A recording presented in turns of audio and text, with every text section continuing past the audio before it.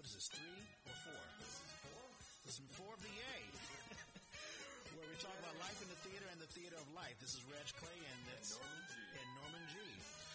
All right, so what's going on? How was your week? I feel like I'm a broken record. Every week is like, oh my God, it's been. But for me, what's coming up is I have kids performing this weekend. Mm-hmm. I teach up at the East Bay Center for the Performing Arts Theater, and I've got a young lady who I didn't realize is a senior. She's about to go off to college. All right. And she elected to do a Shakespeare monologue, which we don't often focus on that kind of material up there, but yeah, she said she wanted to do it. She's been doing fantastic with it. So what I had my last class with her last night, and we do a thing. It's called 1,000 steps. Yeah, you know, it's the idea being that in the arts, it takes 10,000 steps to get to that place, to make that journey to virtuosity, to becoming a professional artist. Sure. Okay. And so this is just 1,000 steps. You know, each year if you've been working hard at it, you maybe got 1,000. That's right. Steps. You keep on growing and growing. So we give them 1,000 steps. So she's gonna the kids, all the classes will be performing this Saturday and Sunday up in Richmond at the East Bay Center. I'm curious as to what monologue she's going to do. I'm thinking Portia from the prologue from Henry V. Very nice. Oh, for a muse of fire. That would ascend the highest heaven of invention. That's right. And her name is Heaven. Is that right? Her name is Heaven. Right on. Yeah. So. I remember, so if there's anyone listening who graduated with me from Duke Ellington and Washington, she was our valedictorian. That was one of her favorite monologues. She loved doing that. It's a gorgeous monologue, and I brought it in to use it as just sort of a vocal warm-up and to talk a little bit about Shakespeare and verse and metaphor. And she just liked it. She decided she wanted it. Excellent. So that was last night. This morning, I have a class where I've been teaching at this school on the peninsula for 18 years now. And each year, take a 7th grade class and break it up. They're going to go, in a few weeks, they're going to go up to Ashland and see a bunch of the shows. So we do a little presentation based on each of the shows. And I'm working on Hannah and the Dread Gazebo. And I definitely want to talk more about that as we're going on. Hannah and the Dread Gazebo came through the Bay Area, through the Bay Area Playwrights Festival, got workshopped in 2013. It was written partly as a response to Kim Jong-il dying. And, you know, the whole world went, oh, North Korea, what's going to happen? Right. What are we going to do? Right. Well, it's funny because you would think a topic like that 4 years later would just be on the shelf and nobody would care. But here we all going, oh, North Korea. It's in the news. Right, exactly, yeah. So I said, let's do that one. And it's been an interesting challenge. I definitely would love to come back and talk more about it. But you reminded me of it when you mentioned the North Korea thing. Because it was like, it's what are we going to do? What is the world going to do? What is North Korea going to do? Yeah. All this is suddenly on the front page of the news. Yeah. And I know you and I, we talk about theater. This is I guess a theater because we're both actors. But, the theater of life, this is what's going on. But I am convinced every single Republican president, I'm not going to walk out too much into politics, but every single Republican president since Nixon, with the exception of Ford, who was not elected at all. He's the only president not to be elected president or vice president. Right. Did you know that? Yeah, I did. Yeah. But they've all started a war or escalated a war. Right. And I swear to you, I mean, I heard Rex Tillerson talk today about, hey, we got to do something. It can't be the same old, same old. We got to do something about North Korea. Oh, but that's what I wanted to mention about that. I love, they're saying that, but what is the actual policy they seem to be implementing? Exactly what Obama did. We're going to do some sanctions. We're going to keep an eye on them. But I love this ridiculous statement that Tillerson keeps making. All options are on the table. All the military options on the table. All the nuclear options on the table. Because maybe you're forgetting our ally is South Korea. They're right across the border. That's the back fence. When you throw a nuke into North Korea, you are irradiating South Korea. Yeah. You are killing generations of South Koreans. So that's your option. That's on the table. Yeah, I mean, there's you're going to destroy the village. To save. I mean, there's a saber rattling, which is never healthy, and it reminds me of the Truman administration and the Korean War, right. And the fact that MacArthur wanted, you had the war in Korea where we pushed the North Koreans back, but we almost got into a war with China. Right. That's how... Because that's their other neighbor. Right, exactly, and their ally, and we nearly got into a war with them until Truman fired MacArthur, and we have that speech, old soldiers don't die, they fade away. Right. But you have to watch out what you say. I mean, and North Korea, they launched some missiles today. Right. Apparently they failed. That were fails. Right. Again. I wonder if they don't just say, okay, so this is a bad one too, right? Let's go ahead and launch that. It's all just saber rattling, Right. It is. But it's also funny that something like that goes on, and we all just sort of accept it. When I had to talk to the kids about the history, our history, America's history with Korea. Yeah. I mean, I have my own personal history with Korea. It was the first place I was stationed when I was in the Army. But learning that history, we all sort of take it as a fact. Oh, there's North Korea, there's South Korea, there's the demilitarized zone, the DMZ. It's a ceasefire. It's the longest existing ceasefire in the world. And that's just the way it is. And by accepting things as the way it is, we don't make any steps towards seriously changing it. So I remember I was just doing my teaching artist stuff when the wall fell. Is that right? In 89? In 89. Yeah. I guess I went and I talked to a class of high school students. Yeah. I was invited in on career day. Okay. And I was talking about the wall coming down in Germany and how amazing that was. And the kids were just kind of like, yeah, we've been hearing it. Yeah. Not at all interested. And I realized when you try to explain something like that, okay, well, Germany was a country, and then there was World War II, and then we split it up, and part of it was communist, and part of it wasn't. And finally, and they built a wall, and then the communists, as the USSR dissolved, the Soviet Union dissolved, the wall came down, and Germany was reunited. Well, the fact of the wall doesn't sound like it makes any sense. Building a wall is stupid. Right. It was stupid then. It is stupid now. Right. And so when you try to tell that to a young person, they're like, well, it doesn't make any sense, right? And you're like, yeah, it doesn't make any sense. So they tore it down. And they're like, okay, good. What took you so long? Yeah, of course they don't understand the whole Cold War. Like, if you ask a young person now, I don't think it makes sense. I think that's why they don't understand it. Right, exactly. And it's good that it doesn't make sense, but if they don't have the context of the whole Cold War, not to say that it makes sense if you do know the context. I mean, the whole thing is kind of stupid anyway. Yeah. The whole domino theory. Right. And, none of these things have been proven. And, so when you try to tell that young person that this stupid thing that got put in place has finally been fixed, the young person just looks at you like, well, cool, it's fixed. What's the big deal? Yeah. But they will, if anybody who's grown up in the last 50 years has grown up with this idea of North and South Korea as some sort of normal reality, and it's only been in these last few, decades where suddenly it's heated up again. Yeah. With North Korea, partly because North Korea's got nothing else. Yeah. If they don't keep this hot, what else have they got? Right, exactly. And I wonder, because the Kim Il-jung, the son, who is now the leader, I don't know how old he is, but number one, I don't even know if he's running the country. It could be just the generals. Right. But you get the sense, I'm the new guy now, so I got to do something different for my dad, or I've got to, I don't know, live up to my reputation or something. I got to start something. Right. Which is unfortunate. Well, I find myself, the more this is in the news, I find myself wondering if there are media outlets where you can read what the North Korean side is on this. Just curious to know what they're saying, because I don't feel like our press is even, if they reported it the way they're reporting our current president, like he said this, and here are the facts, that would be great, but I don't feel like we're even getting that, and I'd be curious. Yeah.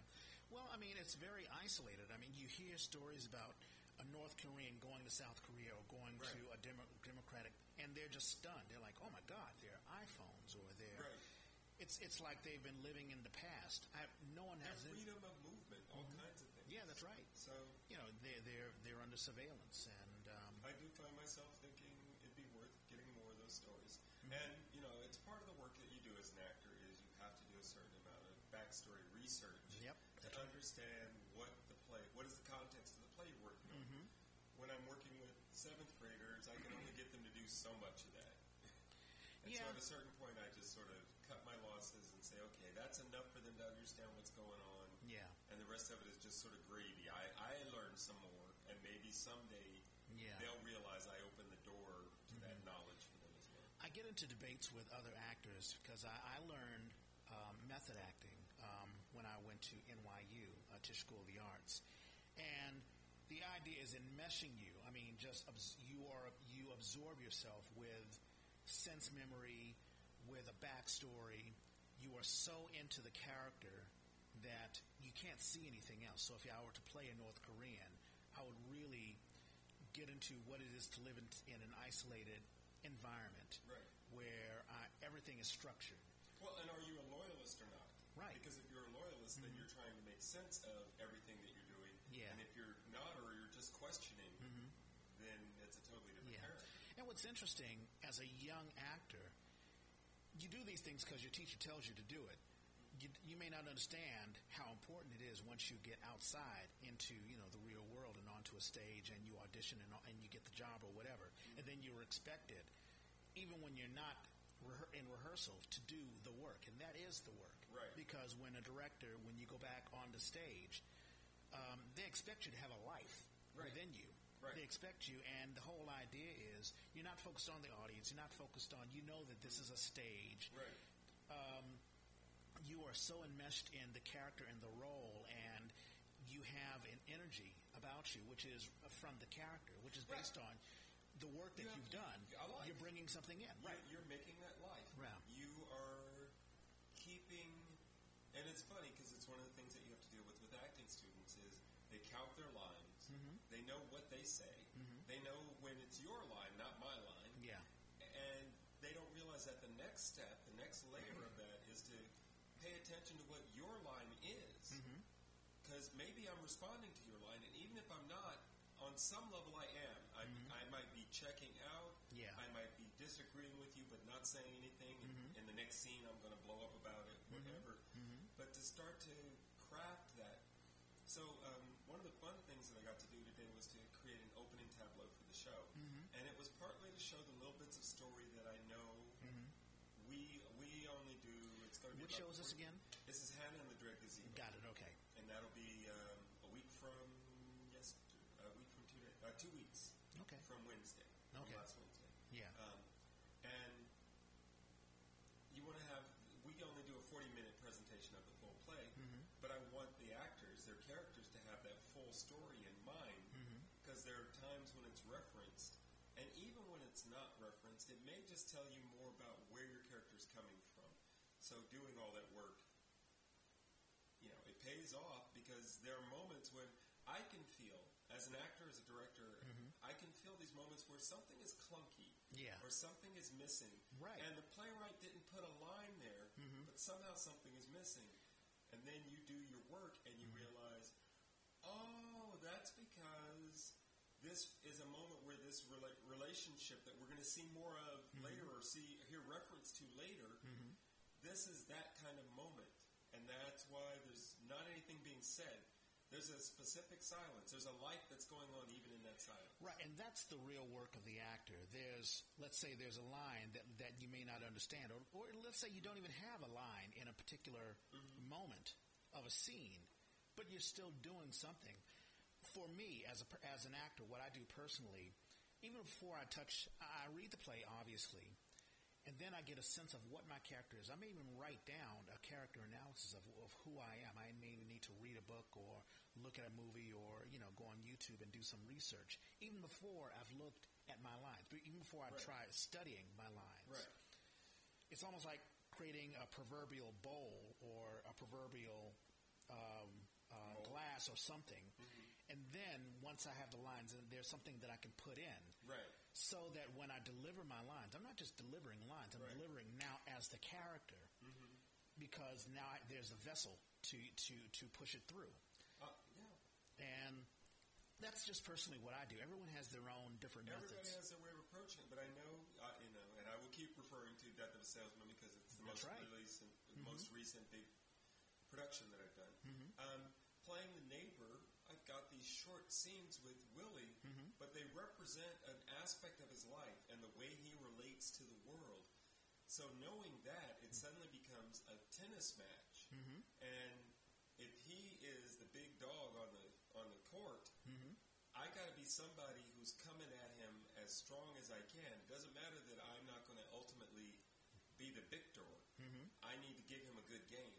Right. And knowing what that good game is partly knowing that work, that life of the character and how it relates to the main storyline. And as the actor, you're feeding the other actor. Right. Yeah.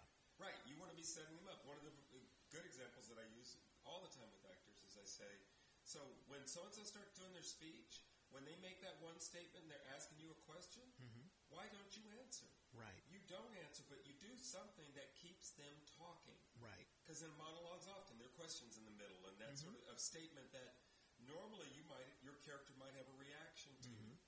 It's something that helps that actor continue so that it looks to the audience like it's a dialogue, even though it's just your character talking. Here's a question for you as a teacher.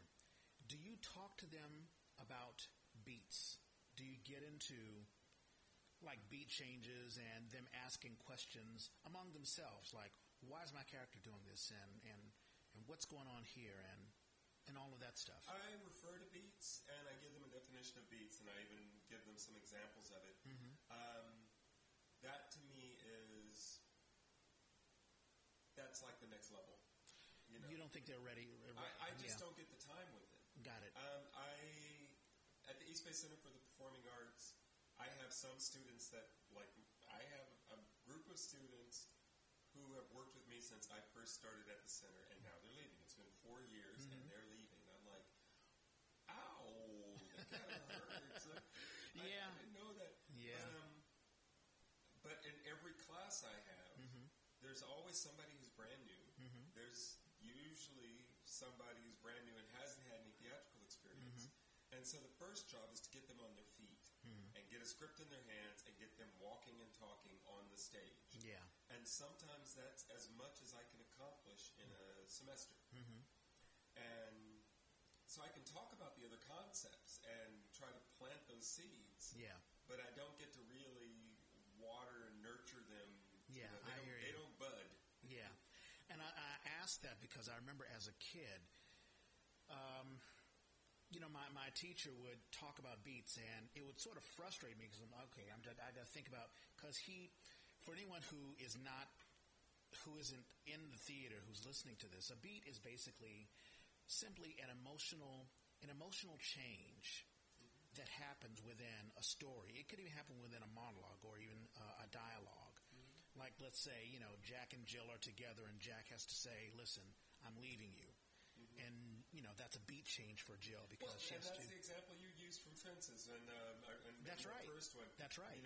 That Rose is preparing breakfast and going through her normal domestic routine. That's right. When this bomb gets dropped on her, that boy's been messing around and got somebody pregnant. Yeah. And she has to have that emotional... Yeah. And so as an actor, and I'm convinced that's why Octavia... That's why... is that Octavia? No. Viola Davis won the Oscar. Right. Because as an actor, when you read that in the script, that's going to be a hot emotional moment. That's right. Now your job as an actor is to look at what leads up to that and what can you do to set that up so that when that moment happens, the audience sees you about to put down a plate or stir a pot. When you hear that and you allow it to register and have that change. Right. And a lot of young actors will wait for that moment and try to jump on it too early. There's a whole... And then you have these fake emotions or whatever, which is, of course, the wrong thing to do. You have to have... One thing, the late, great Fred Lee, he was an acting teacher that we had at Duke Ellington. He was wonderful. He basically says, listen, you got to be doing something on stage, even if before the dialogues even happen. What is your character doing? Okay, you're Rose in Fences. You're fixing breakfast. You fix breakfast every single day. Well, what else are you doing? I mean, when you fix breakfast, you're probably thinking about, okay, I've used up all the eggs. I got to write down a list of what else I got to do for shopping or something like that. I got to clean up the kitchen. You have to have all of the stuff in your mind when you're doing the scene. I love those sorts of moments, setting up that sort of moment. And it's funny, I love being able to bring things out of real life. Now, a problem I pair of reading glasses on me, near me, all the time. Right.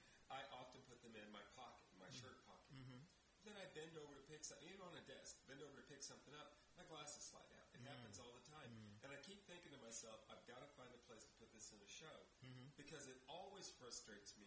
I always have to stop what I'm doing and pick up my glasses. And usually I stupidly stick them right back in the same pocket so that it happens again. Yeah. It's the sort of thing that in a comedy would be wonderful, but even in a drama, giving your character these moments, one of the things you end up having to do is trick yourself. Right. So that you can have an honest, real reaction to the moment.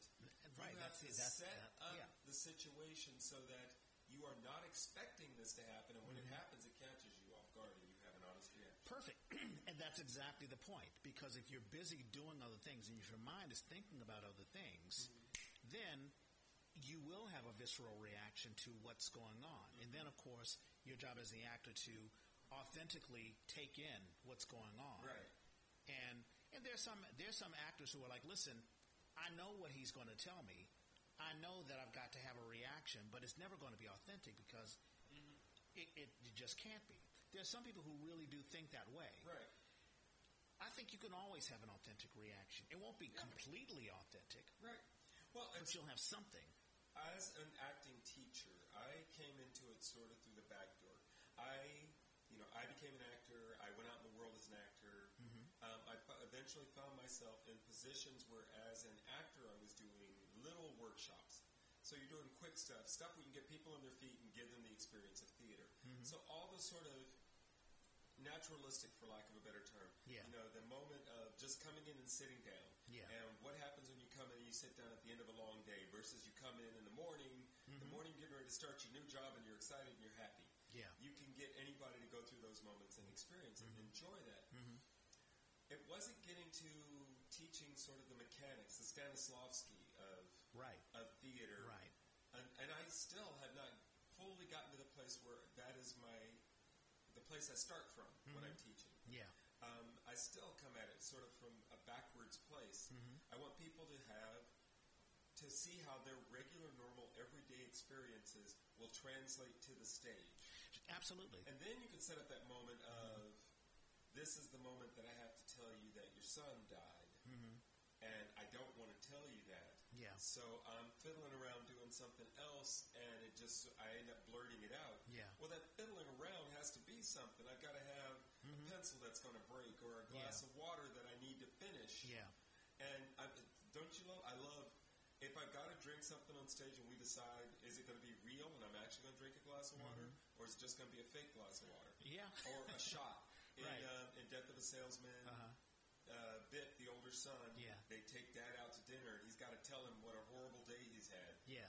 And his dad just keeps interrupting him and trying to tell, his dad keeps interrupting him with his fantasy of Biff succeeding, which is not what's happened. Right. The drinks come, and Biff takes it, and he's asked for doubles.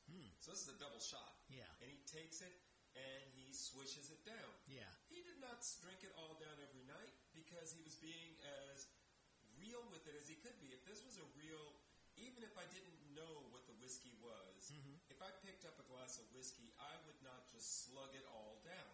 I would have to be in a really heightened state for me to slug down a double shot of whiskey. Right. Yeah. There were nights when he did it, and that was because emotionally he got there. The other actors so frustrated him that he was like, damn, and he picked it up and went, gulp. Perfect.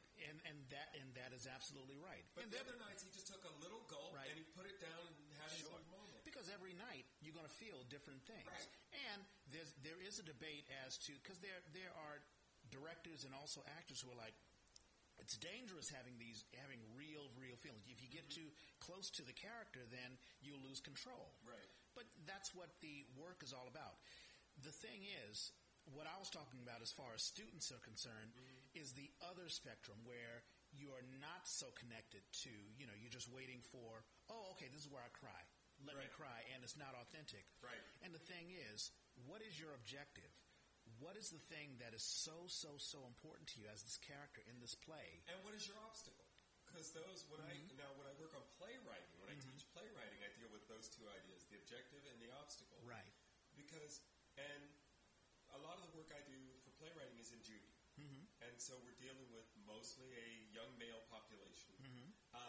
Mostly no father figure around, or bad, father figure who is a bad influence. Right. But mostly none. And one of the things that these young men, they've grown up in situations, many of them, the majority of them, have grown up in situations where they have not learned good conflict resolution. We never use that term in our training, but that's what we kind of get to. Yeah. And part of that is when we finally do the lesson on conflict, because good drama has conflict. Exactly. So, and it's funny how resistant they are to something that they clearly have an operating style around, but their operating style is to go from 1 to 60. They just know 0 to 60. And that makes sense, yeah.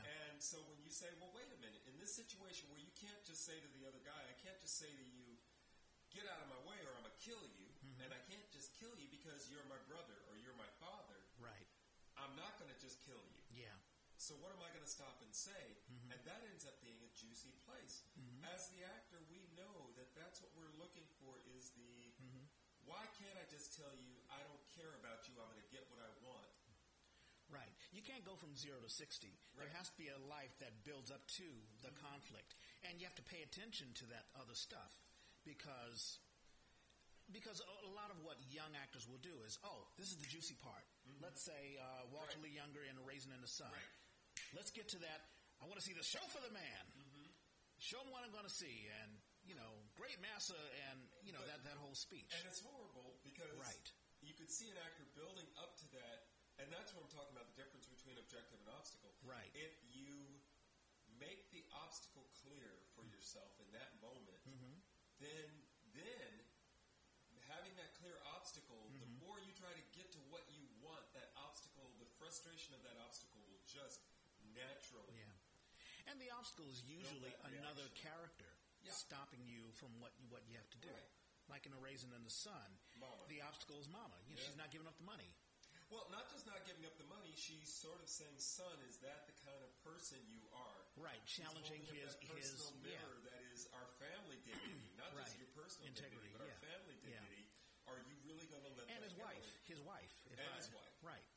But it's so funny because I love it. He says, how are you going to feel, son, she says. How are you going to feel? And he says, I'll feel fine, Mom. I'm going to look at man in the eye. That's exactly.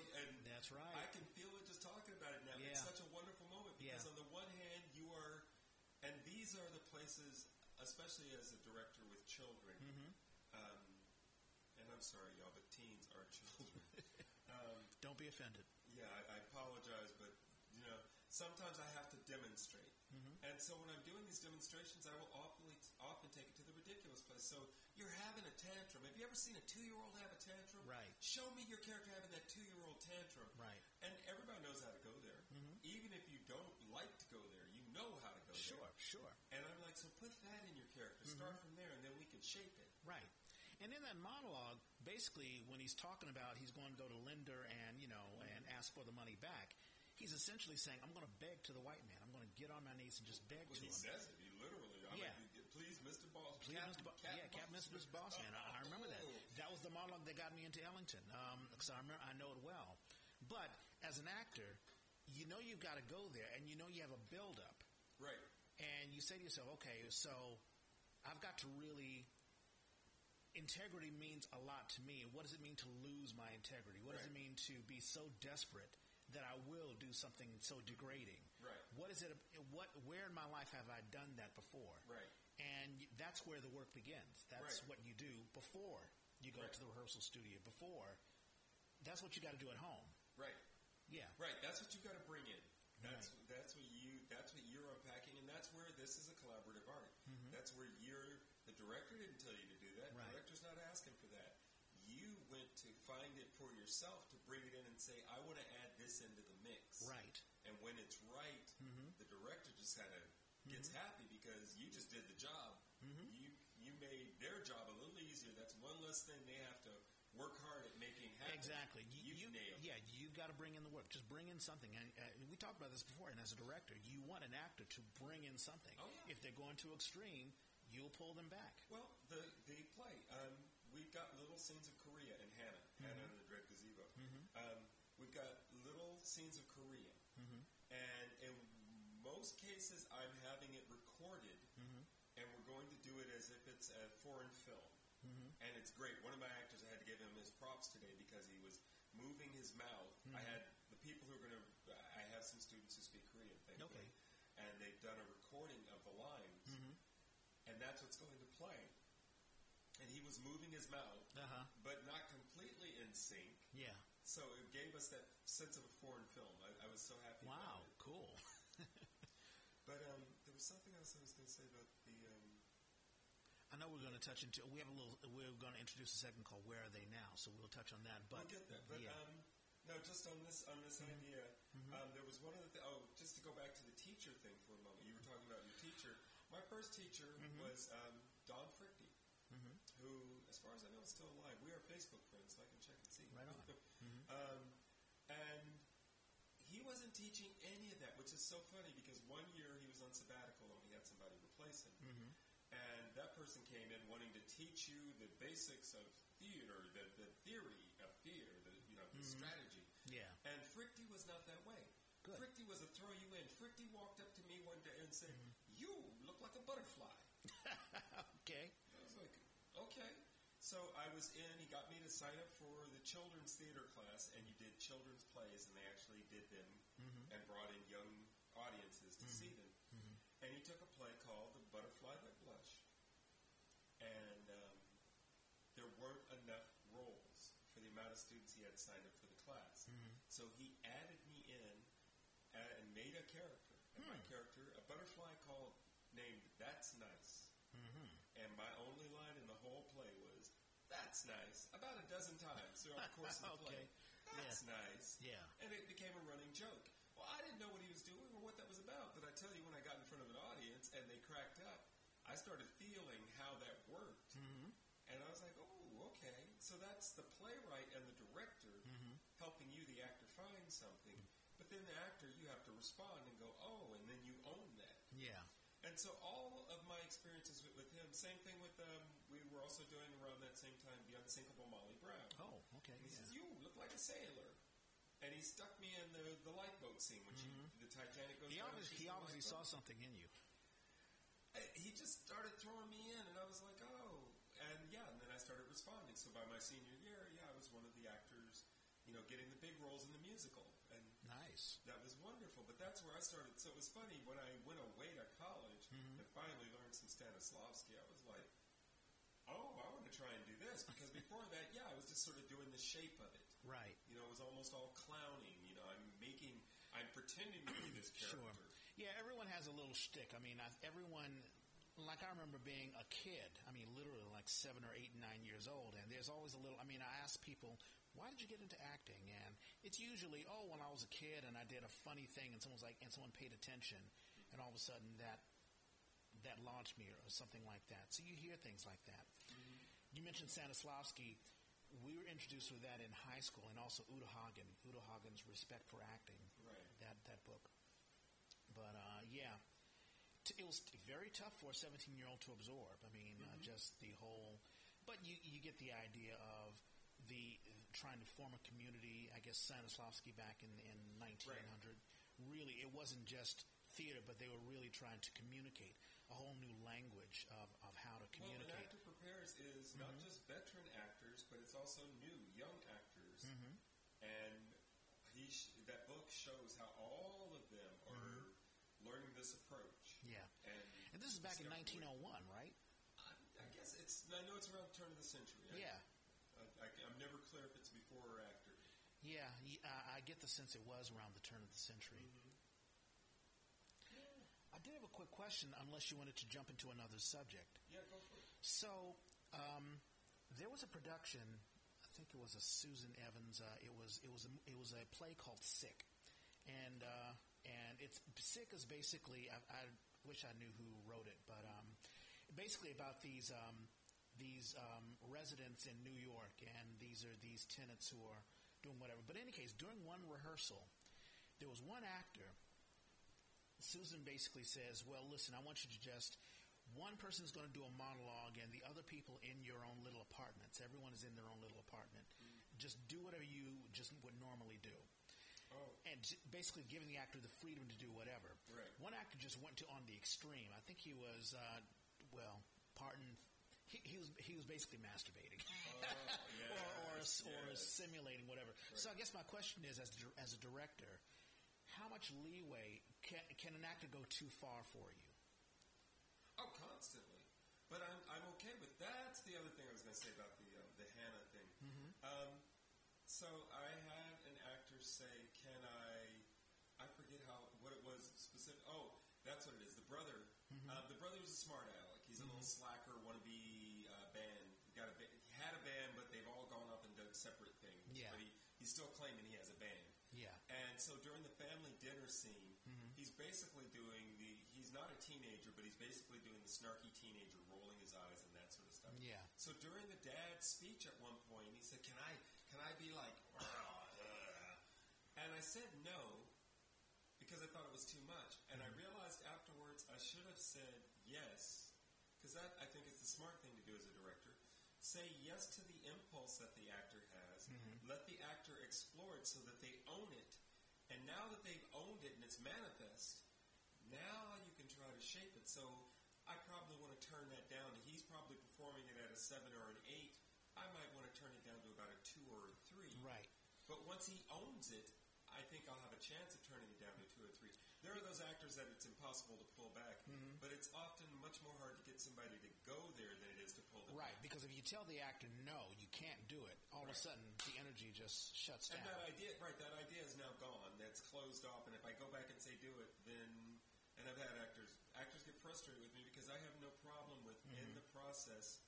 As far as I'm concerned, I'm sketching. Yeah. And I also do art modeling, and I had a class today, and the teacher showed Giacometti, I think is the sculptor's name, Giacometti, mm-hmm. Showed some drawings. Mm-hmm. The drawings were incredible. They were very sketchy. Mm-hmm. And there's a whole lot of this energy where lines come into a place like the eyes, or just this intersection of a bunch of lines that eventually make a sort of a circular shape that becomes eye. Oh, wow. But with all those lines going off in every direction, the energy of that eye is just intense. Yeah. Then she flipped to some photos of his sculptures. Mm-hmm. And I know the sculptures. They're all these real skinny. If you've ever seen them, they're these skinny. I think he's got some. I'm pretty sure in San Francisco there are a few of his angels. Mm-hmm. And they're incredible. When I first saw them, I hated them because, like with many modern things, sometimes it feels like the artist is asking you to think. Yeah. And I'm like, can I just show me what you're doing? What do I got to think? Are we talking about abstract art like Jackson Pollock or something Well, like that? it's a little bit abstract, but what she was saying that he got from his drawings mm-hmm. was by going wherever he needed. So what was great was in the drawings, there were drawings of figures. Mm-hmm. You would get a sense of the background and the figure, but there would be lines in every direction showing you perspective and lines just to show the energy, like say the energy of a shadow mm-hmm. Across the whole thing, so across the figure, across the room. Yeah.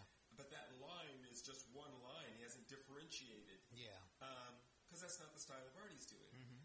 And eventually he got to a place where he was able to translate this into his sculptures, that energy of those intersecting lines. Mm-hmm. So apparently he started, or the story that she told was that he got to the place in his sculptures where he was just carving so much away that all was left were these really skinny figures. But in those little skinny figures, you might see what is a wonderful representation of a shoulder on a figure, but not a clearly delineated figure of both shoulders and all that. The other one may just be a bunch of energy, not a clear human figure. But there might be that energy of the shoulder, the energy of the whatever. And just by getting those little aspects of it, you can't help. And I was so happy to hear this because when I lived in San Francisco, I would wander the streets. I loved walking, especially walking market. And I saw one of the statues that's out in front of one of the buildings up towards the financial district. The other one is in somebody's lobby, one of the big hotel lobbies. And I would see them and go, when I saw the second one, I was so mad because of the first one. The first one had bothered me for so long. And I said, they got another one of these. But then I realized I knew exactly what it was. Yeah. I'm having this strong emotional, visceral reaction to it. And I thought, this is so much better than somebody's, given that angels, the representation of angels, I am not a particularly religious angels are kind of an abstraction to me. The representations of them have very much been Western civilization. Sure. Painting representations of them, very anglicized, very pretty wings and all that. Sure. A real supernatural creature like that, those, what we call wings, would not look like some big things off of a bird. They would be, it would be an intense experience. Yeah. And he has captured the energy of something that opens the door up to that. Yeah. So to take it back to theater, to be willing to do that kind of messy, strong sketching when an actor makes a choice that I would never make or ask for. Right. But I see how it catches the visceral moment of that character. I'm going to try and work with that. Yeah, one thing that I've learned from working with Susan Evans, because she really, because I understand the concept you're talking about. A lot of actors do way too much because they think, oh, you didn't get it. Let me do it again. Let me do it bigger. Right. Think without realizing, almost like how you act in film. Like I remember I did a film shoot with I can't think of the the company, but basically we did Shadow Ball, where I played James Big Cool Papa Bell, a Negro League baseball player. Right, yeah. And I remember the camera was facing me, and I think I was just reacting to what someone else was saying. I didn't have any lines. And he says, "You're too big. Tone it down." Right. And I'm like, I didn't do anything. And he's like, the camera captures everything. Right. But the basic idea is you can still show so much just by your presence. Well, you do. You have an energy inside of you. You don't have to. There's not a lot that you need to show. Right. Especially if it's there. Now, if nothing's there, if you're just standing there, then obviously you're not doing the work. Waiting for your line. Right. As exactly. opposed to being in the light. Exactly. No, I'm glad you mentioned film, because I have two examples. Right. No, so I understand exactly what you're saying. I think one thing that young actors need to understand is that if you have an energy, if you've done the work, if you know what your objectives are, if you understand what the beats are and the obstacles and your need to fight through those obstacles, you don't need to do a whole lot. It's just like what you're saying. The artist who isn't drawing is basically just drawing the bare essentials. Right. Just enough so that you can see, you know what the picture is, but you don't need all of the details. Right. Pick your details and make it about what you want. And one of the things I sit in so many of these art classes, and I often get to see slideshows, and it's so funny that not even a young artist, but that novice who is just starting to understand the craft and get some skills is so afraid to make a mistake. And one of the things that you see in a lot of these slides are all the masters. They're not mistakes. I'm trying to figure out what something is, so I'm just going to put a line down because I know there's a diagonal something going on. And then as I clean it up, the figure might not have that big, strong diagonal, but at least I kept some element of that got me to where I needed to go. Right. It's sort of scaffolding. Yeah. But film, when you mentioned that, my first thought was film about being too big. Yeah. And the example that I often use in classes is, I have a personal example. I got a big role in a film, and I was basically the secondary character. I was the foil. So the main character meets me, and things start to change in the main character's life. And we go through a relationship until I finally die at the end of the film. It's very cool. Very cool for me as an actor to have this big, chunky role. Nice. We rehearsed it, and then we got ready for the film shoot. And I went into the first day of rehearsal. First day, not feeling like I was all the way off book, which, as you get to that final part of the process in the stage rehearsal, you might be feeling a little green, a little not quite all done with the lines as you get into tech. You might still be discovering some stuff. Sure. Even when I think I know the lines, I'm still trying to discover some stuff. Yeah. But sometimes the lines are not all there. And that's where I was. And so at the end of the day, he pulls me aside and he says, I know you're a stage actor, because every time we shoot a scene, I can see the whole script going through your head. I can see how you are fitting this moment into the whole script. He said, I need you not to do that. When we shoot a scene, I need you to just be in the moment of that scene. He said, if you don't know the lines, don't worry about it. Do as much as you know. We'll stop and we'll feed you the lines. If we have to shoot it that way, we'll do that. Interesting. And I shot the rest of the shoot with that knowledge. How did you make that adjustment? I mean, what did you just... Well, I stopped worrying about, that big monologue that's coming up that I'm not sure if I got these sentences in the right order or that I keep messing up I'm not worried about that big monologue. This is not the scene where I'm doing the big monologue. Okay, yeah. And then the night before, I was going to do the big monologue, and I made sure that I did all my homework then. In stage, you don't have that luxury. Right, exactly. But in film, if you want to get a good performance, and the funny thing was with this film is the way the script was written, it was very much about the other character and his coming of age. Yeah. In the final product, the shoot is very much about how I'm affecting him. Because in moments that he had written in the script where he was going to be focused on the main character saying stuff, instead he kept doing more and more reaction shots of me taking stuff in as this guy was saying stuff. Oh, good. Oh, good. Well, it's flattering, but it was like, whoa. Yeah. And it's one of the ways where film is different than stage acting and where I take no responsibility for that.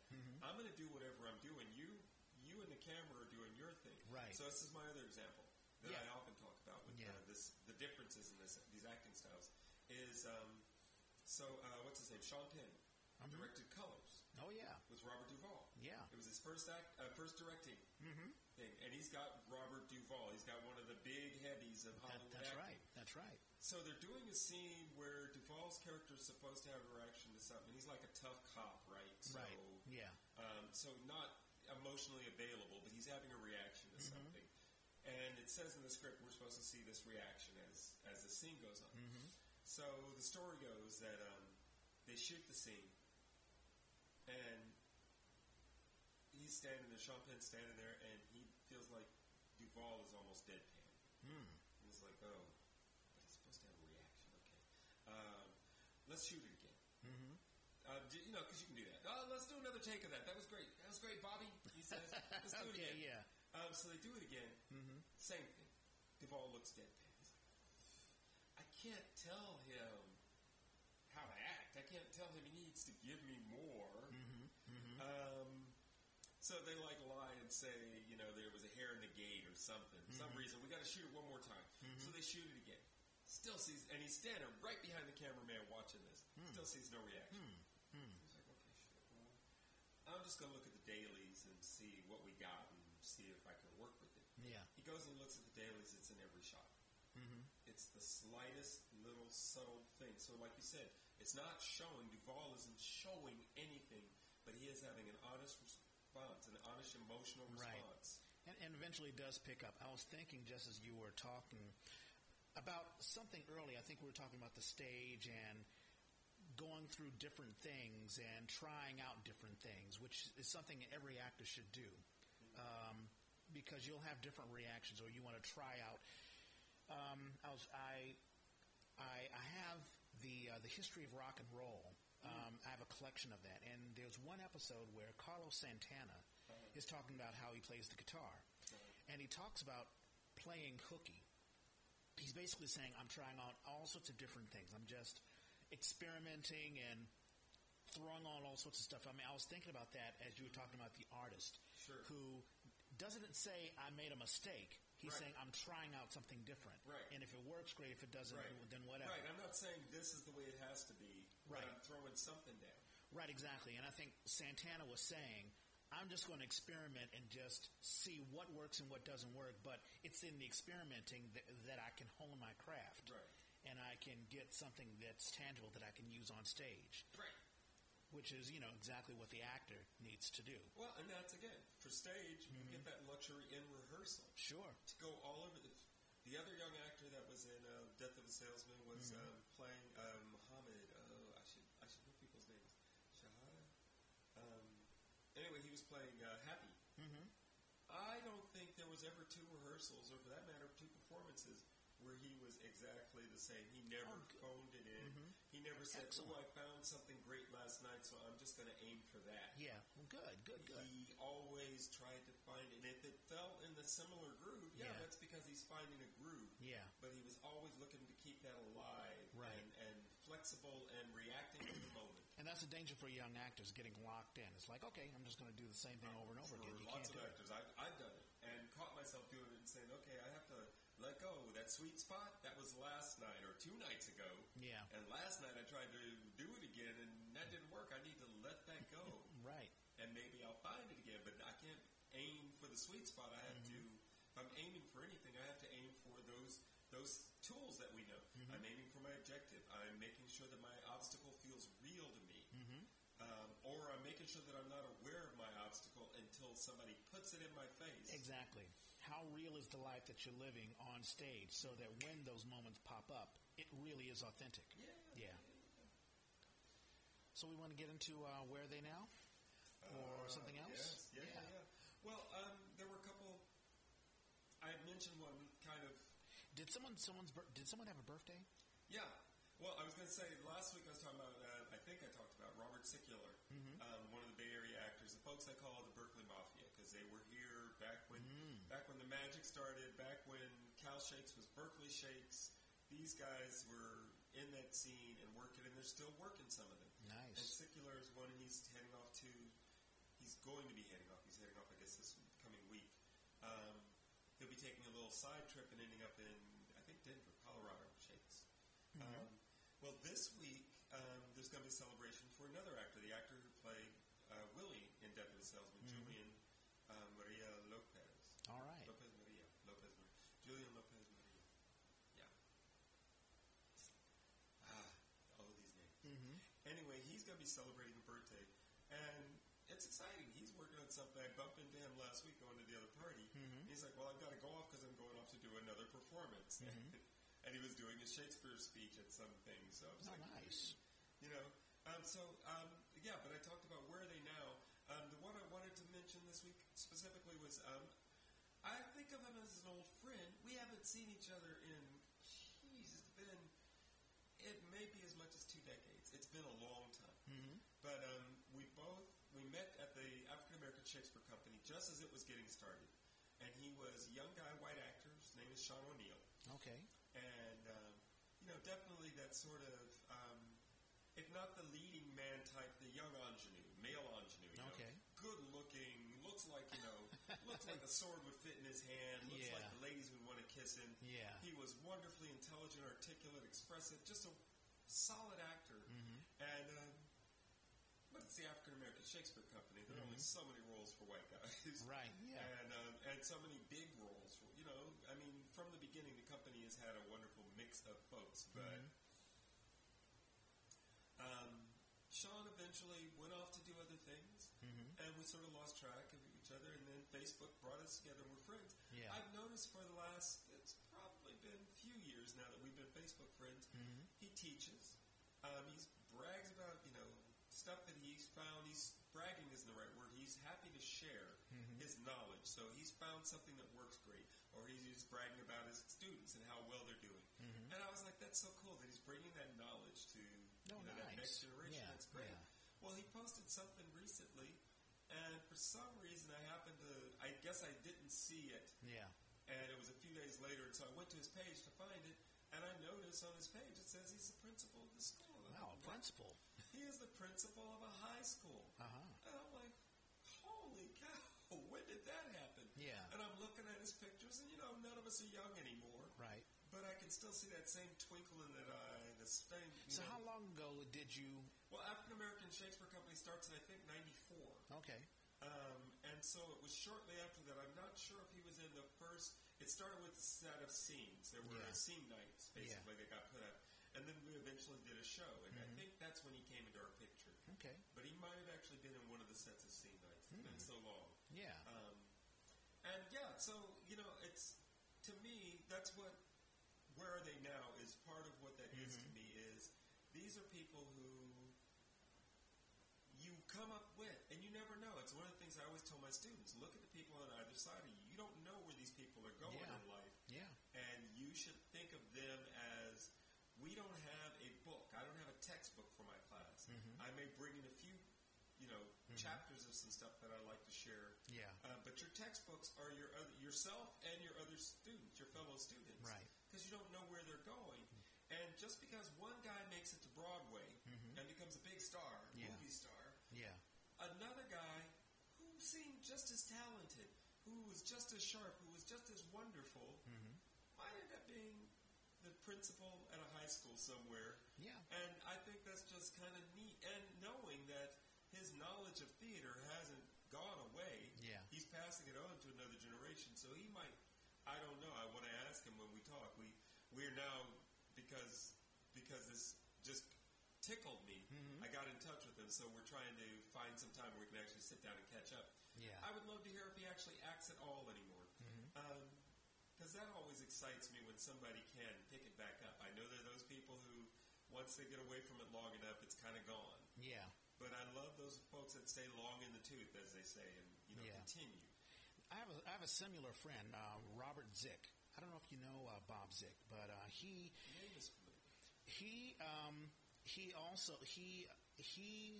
another guy named Travis Bedard and myself, and we basically answered I think it wasn't Craigslist, it was before Craigslist, it was like 2001. There was a company called BayStage. We created a company called BayStage with Michael Thomas Tower. And we did about 3 productions, and then the money ran out, and, boom, that was it. And then, but Bob is one of those guys. I'm talking like he's, past tense, but he was an actor, he was a producer, he was a director, he pretty much did everything. He and Travis Bedard came from the University of New Hampshire, and their skill set, they just came to the Bay Area wanting to do theater, just hungry for just doing theater. They built sets, they hung lights, they were designers, they were actors, they were producers. I don't think they did any writing, but it was wonderful to have just that energy. They were like, hey, we're going to do it. It's sort of like a young kid coming out of college. I'm going to tear the world up, and I'm just going to set the world on fire. And it wasn't necessarily about being a Hollywood superstar, but just let's build a theater. It's almost as I think about Mickey Rooney, like, hey, let's do a show. My dad's got a barn. And so he was part of EastEnders Repertory Company, pretty much doing everything. And then he basically just he left town. He disappeared. I think he got involved in politics a little bit. But basically, to make a long story short, I think he's in L.A., and he's a school teacher. He's running a theater company, a theater division within a school. I don't know the name of the school, but I see him on Facebook all the time, posting pictures. Y'all have to forgive us because, we're not journalists. Yeah. Well, we're talking stream of consciousness, yes. and but we'll pop back in, and also we don't even know who our audiences are. So let us know. It's building. It's nice to see. Yeah, it is building. So, but we were talking off the mic about people who jump into theater and then they sort of merge into other little avenues, which still share their expression. We were talking about people creating their own brands. Like, let's say you jump into theater and and for whatever reason you can't do it because, let's say, you need a day job or what have you, and all of a sudden you take that energy that you have in theater and you put it in something else. Right. You make me think of there's a young guy, another guy from Death of a Salesman, young guy. Somebody was looking for an actor. So next time I went into the show, I said, hey, can I get your info? There's this project and they're looking for somebody, and I think you might be a good fit. He says, oh, I'm actually trying to pursue film right now. And I had to hear that. It caught me off guard. It stopped me. What do they say? It took me back. Internally, I felt myself kind of step back and go, oh, really, you? Oh. And I thought, well, that's how people get to where they're going, is to have that focus. So he already knows. It's like, no, I'm not looking to put a whole lot of energy into find some little stage thing. I want to do film. You go for it, dude. That'll get you there. And another friend of mine, Gene Mossy, Mosscy. He is an actor currently in the Bay Area, but he also creates video games. And I got a call one day from him. This is only a couple of years ago. And it was like, hey, I'm doing a video game and I need a voice. And I was like, wow, sure, why not? And is one of those examples where you have a skill set that you developed in theater, and all of a sudden you get a phone call or you have it in your mind, hey, let me go do something else. And so voice acting, have you ever done voice acting? I have, and it cracks me up because there's certain aspects of it I learned very quickly. So not the last one, because the last time I did it was actually Trevor Allen, local playwright, has had some nice hits with things like Frankenstein, did an adaptation that, that got some legs. It's been produced at least a couple times. They did it as a podcast and radio play. I'm not sure what you would call it. Okay. But he's got a series of monologues he calls 49 Miles about San Francisco, and that, have you ever seen the placards? There's street signs in San Francisco that say 49 miles. There was actually a tourist thing at one point. And so there are all kinds of little points. Like 49, like 49ers or 1849. And San Francisco, they say it's 7 by 7, so 49. Got it. But it takes you through town and around town, and so he went to different points. He wrote monologues about different points. I got to do one, and it was actually a pair. He took a monologue, and it was supposed to be sort of it's a memory, but it's a father-daughter. But they're basically two interlocking monologues is what they are. So cool. That was, so I got to do that.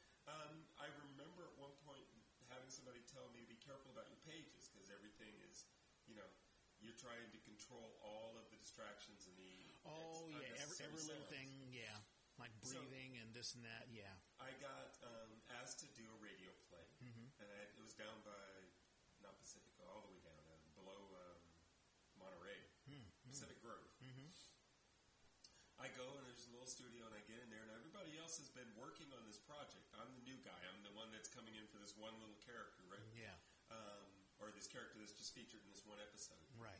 And so the first thing I do is I set my pages up on the music stands. I set my pages up so that I don't have to turn a page. Right.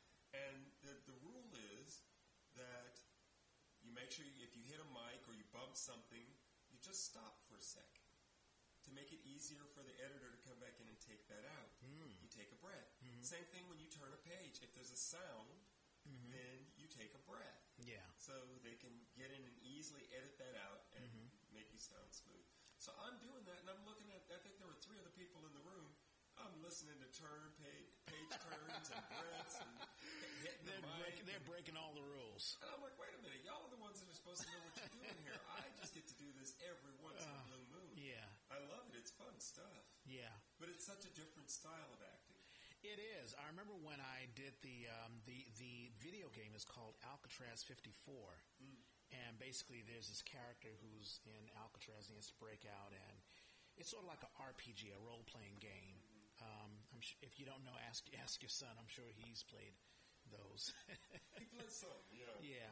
But in any case, the director, this guy who's in another booth, and he keeps on telling me, drink water. You need to drink water. I'm like, okay, I don't know what's going on. Maybe I was doing that too much.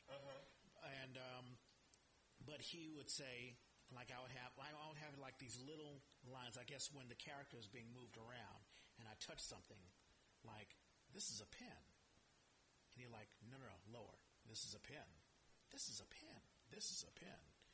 And it took me back to, I'm sure you had vocal coaches, or you had in school, and they talk about the resonators. You know, like you have your top resonator, your mask, and and whatever. And we use this in theater, and we talk about the articulators and the resonators and all that stuff, and all of that just came to be. And but it was interesting how, just like in film, everyone can pick up what they see. Right. In radio or in the audio, everyone can pick up how you sound. Right. So.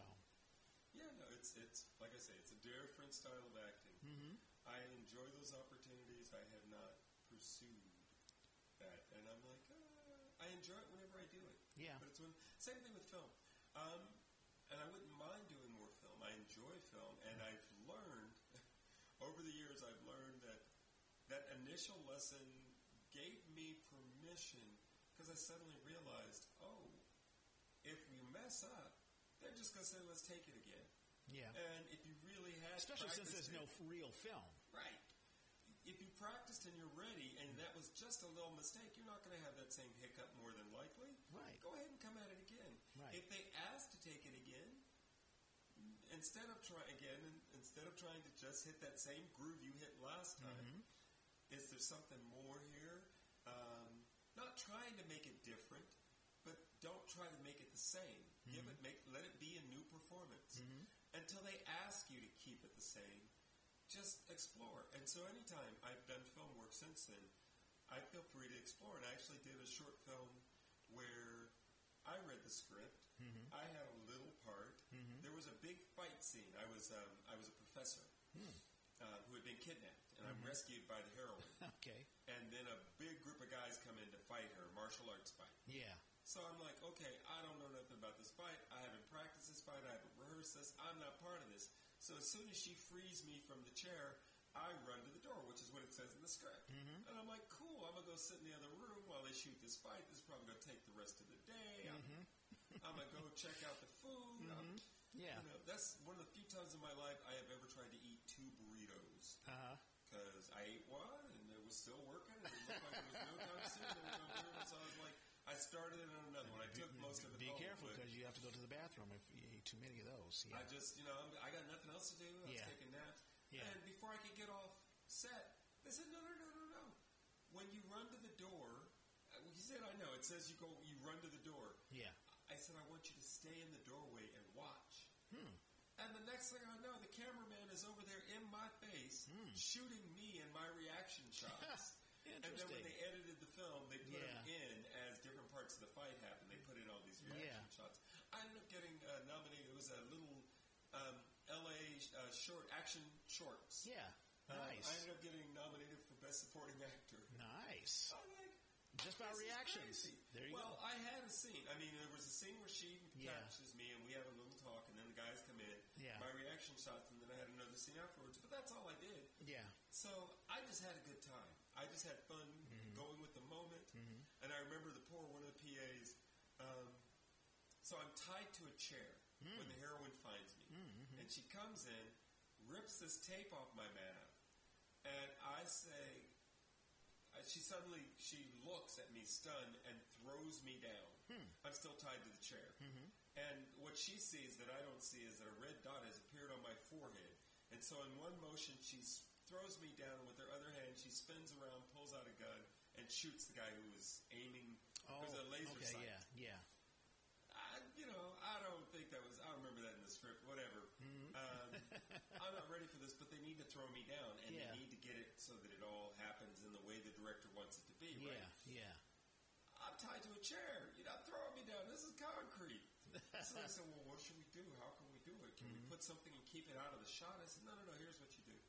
You get one of those soft luggage bags, like the square, like a gym bag. Yeah. Take some of those pillows off the couch in the green room. Put them in that gym bag. Bring them in. Let her bring it in with her. She can put it down next to me. So the opening shot is just me in the chair in the dim light, nothing else, nothing in the picture. Nice. I knew the image you wanted. She comes in, she puts the bag down next to me, she does her spin, pushes me, I fall onto the bag. Yeah, there you go. They shot that thing at least a dozen times. And the poor PA comes over and says, well, what if we tied you loosely? I said, you can't tie me loosely, because supposedly in one swift motion, this woman is supposed to knock me over and pull a gun out, spin around, and shoot somebody. Yeah. So, and I'm tied to the chair, and I'm weak. When the camera comes up on me, I am slumped in the chair. Yeah. Supposedly I've been beaten. They made me up. They should have worked this thing out, long before. Well, they somebody doing another cheat, they didn't know what they were doing. Yeah. I said, no, tie me to the chair really tightly, so that when she does the motion, I can tip myself. But the chair's got to come with me if I'm loose. Yeah. So she's tying me. Is that tight enough? I'm like, no, you could actually make it a little tighter. I need you to, So she's worried about hurting me, and I'm like, I'm worried about falling over on this bag and this chair not moving. Right. I want this chair to be so tied to me that when I go over, we all just go clump into the pillow, and I'm safe. If it's loose, I'm going to get hit by the chair. I'm going to hit the chair. No. Yeah. And it was just funny to me that, all these little details are something that I would assume somebody else would think. But I'm like, no, that's what happens in movies. Yeah. You, the actor, better take care of yourself. Yeah. And you better figure out how we can make this work so that you can do your acting and not worry about getting hurt or worried about whatever. Have you ever heard about the 48-hour film festival? They do it, and lots of people do it now. Yeah, I did it a couple of years ago. There was a thing called A Few Pointers. That was the name of the short. Okay. And basically, I'm an old 1860s saloon card dealer. and it was a Colin Hussey who, do you know Colin Hussey? Yeah, of course you do. He got me the gig. Friend, yes. Yeah, old friend. Colin, what are you doing these days? Colin's doing something. He just posted it. He just posted it a couple days ago.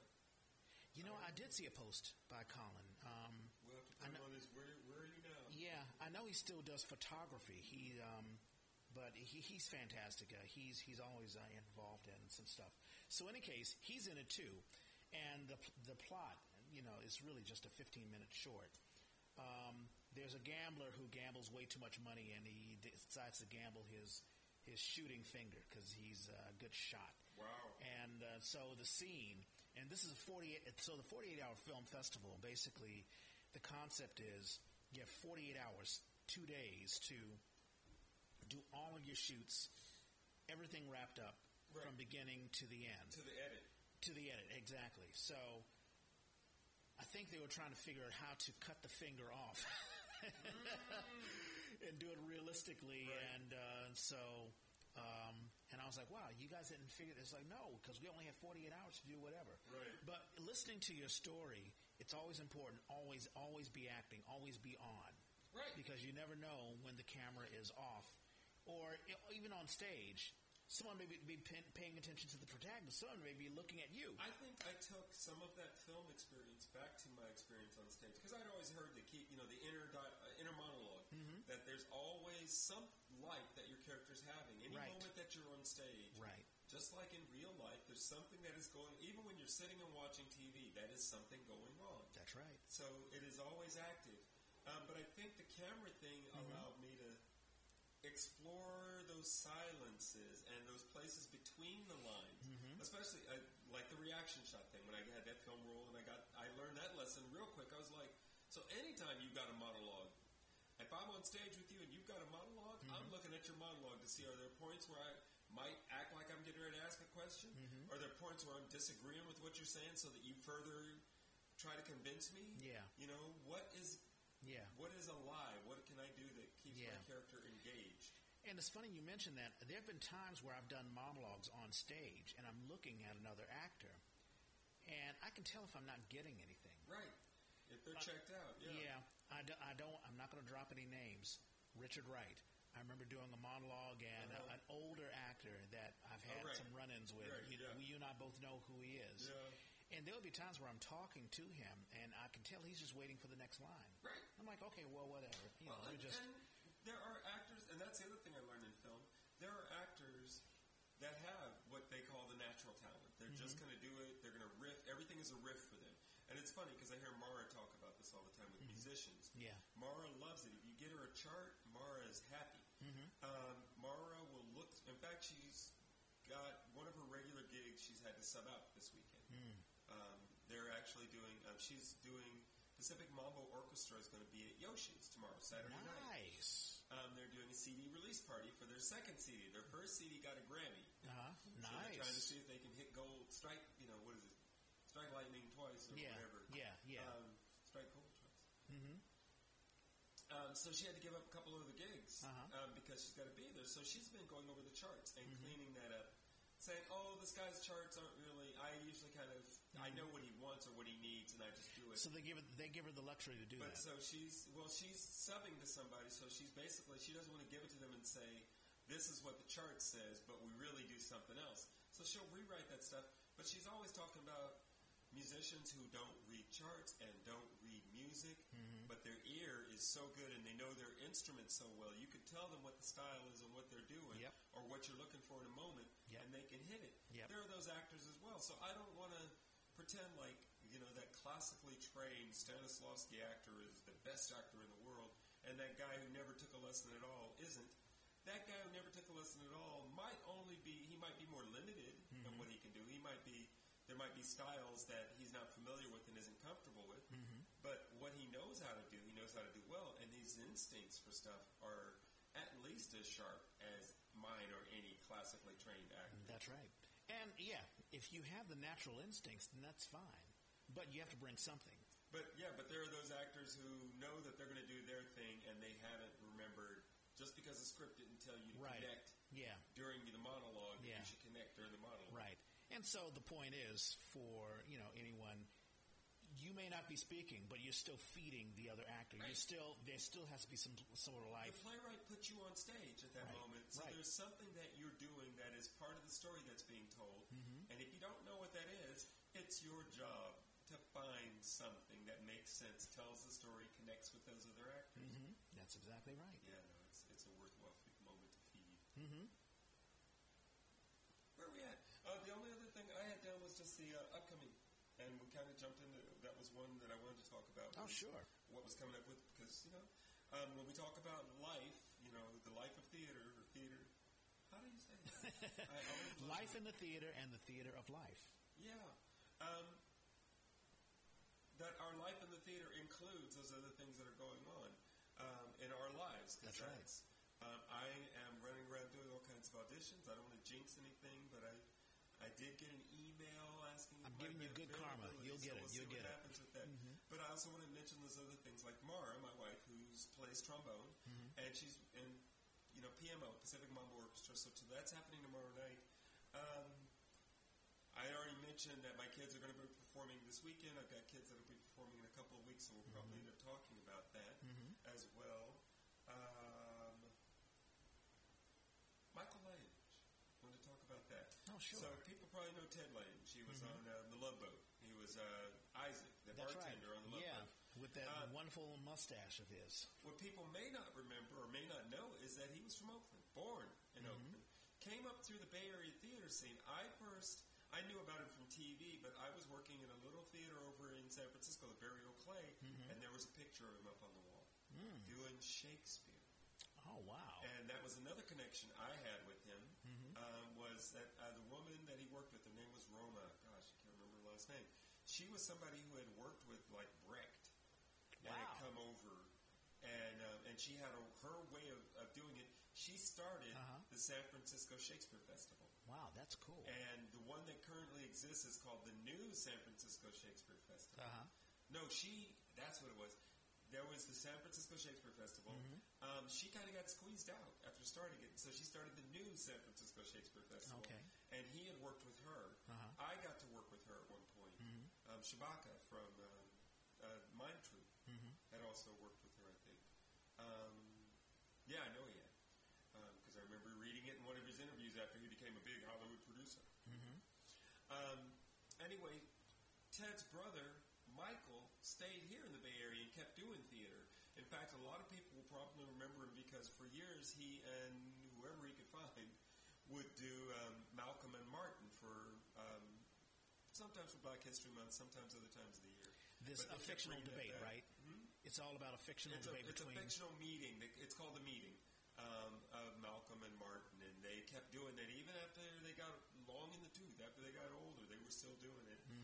There's a memorial, and I'll make sure that I have more details about that next time. But I believe it's going to be at the African American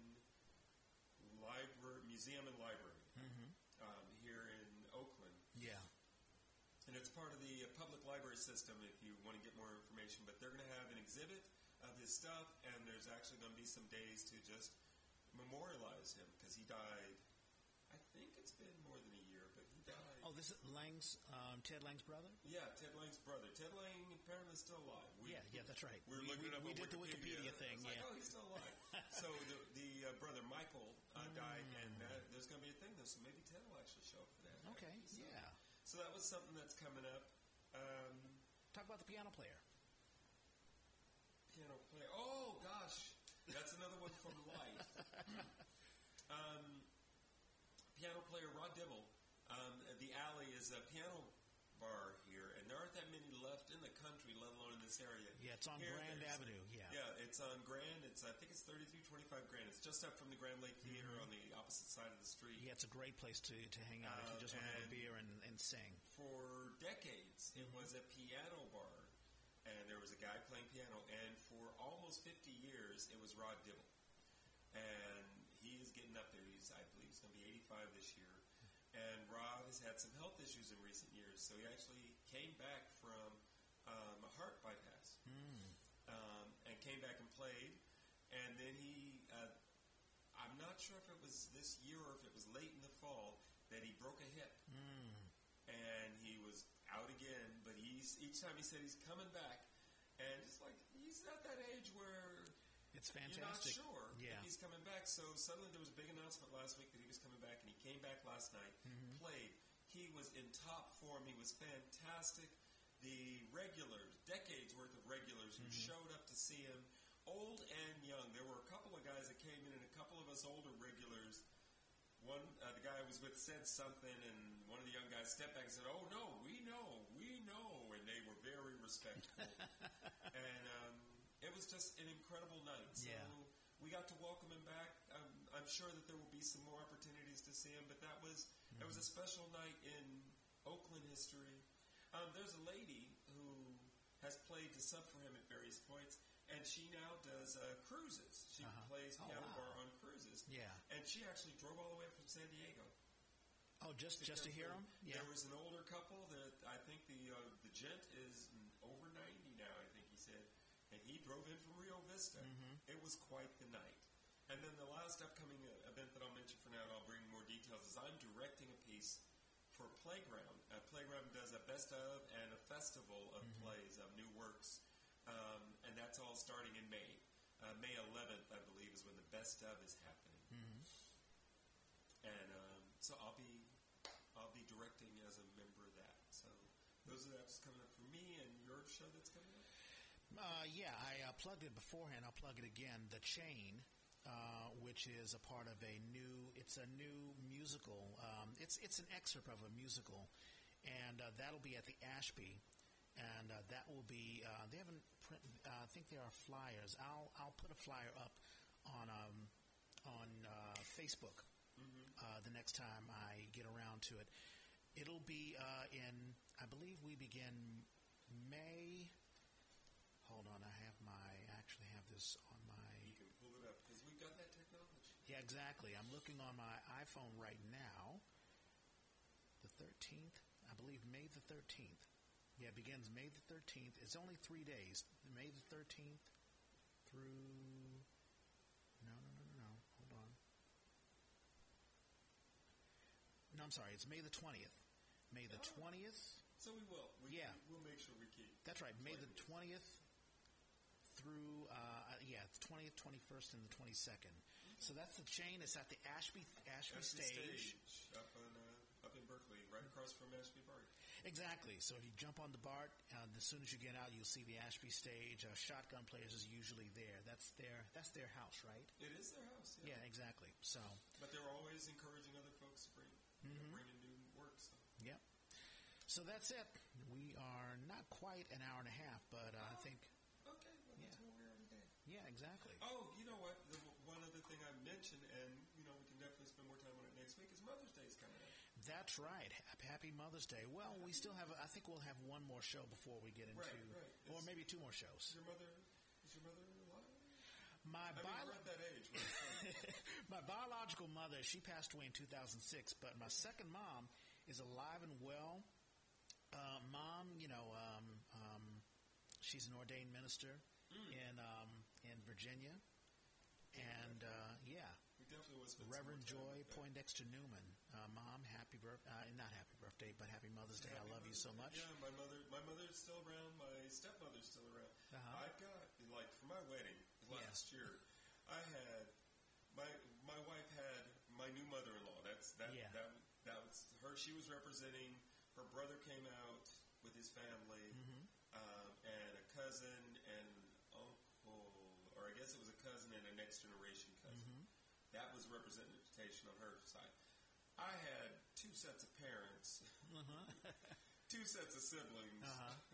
I had so much. So, I'll look forward to talking more about Mother's Day. Yeah. played into our life in the theater. I think that'll be a fun thing to touch on. And also Mara, she, was Mother's Day to your wife. We've already made our plans. So I guess I will share that one little story. So before we got tight, I got to meet her mother. First Mother's Day. We started dating in March, so Mother's Day came up. And I was like, well, yeah, I want to meet your mom. Yeah. So we took Mom out. I don't know if we actually did it the first year. It might have been the next year around. Okay. But we took Mom out, and I wanted to take her out to a special place. So we went to Dragon Rouge. If folks are looking for a place to go, Dragon Rouge is in Alameda. It's right on the water, right across the Park Street Bridge, and it's gorgeous. Really nice. And I think they do Thai or, everything here is like cuisine because it's got to have that California thing. Yeah. This stuff with avocado or whatever. Yeah. Took her there, and she was just delighted. So we've taken her to a few nice places, and so we were saying we're trying to figure out where we're going to take her this year. And Mara apparently said something to her, and she said, I like that one place. That's where we're going. So we're going to go back to Dragon Rouge. I don't remember which one it is now, but we're going to okay, we'll find a new one for next year. But this year we're off the hook. Oh, that's fantastic. Well, obviously you hit the mark right then and there. And I love Thai food, so I got to go to that place too. Yeah, it's a wonderful, wonderful place. Nice. And like I said, you can sit, if the weather's nice, you can sit out on the patio, and it's on the estuary, so it's not a big waterway, but that bridge, you can see that bridge go up and down, and the weather can be beautiful, and it's worth going. Awesome. So that's my Mother's Day recommendation if you're still looking, and we'll talk more about it next week. Absolutely. Okay, we're going to wrap it up. Have a wonderful weekend, everybody. I'm Reg Clay, and Norman G. See you next time. See you next time.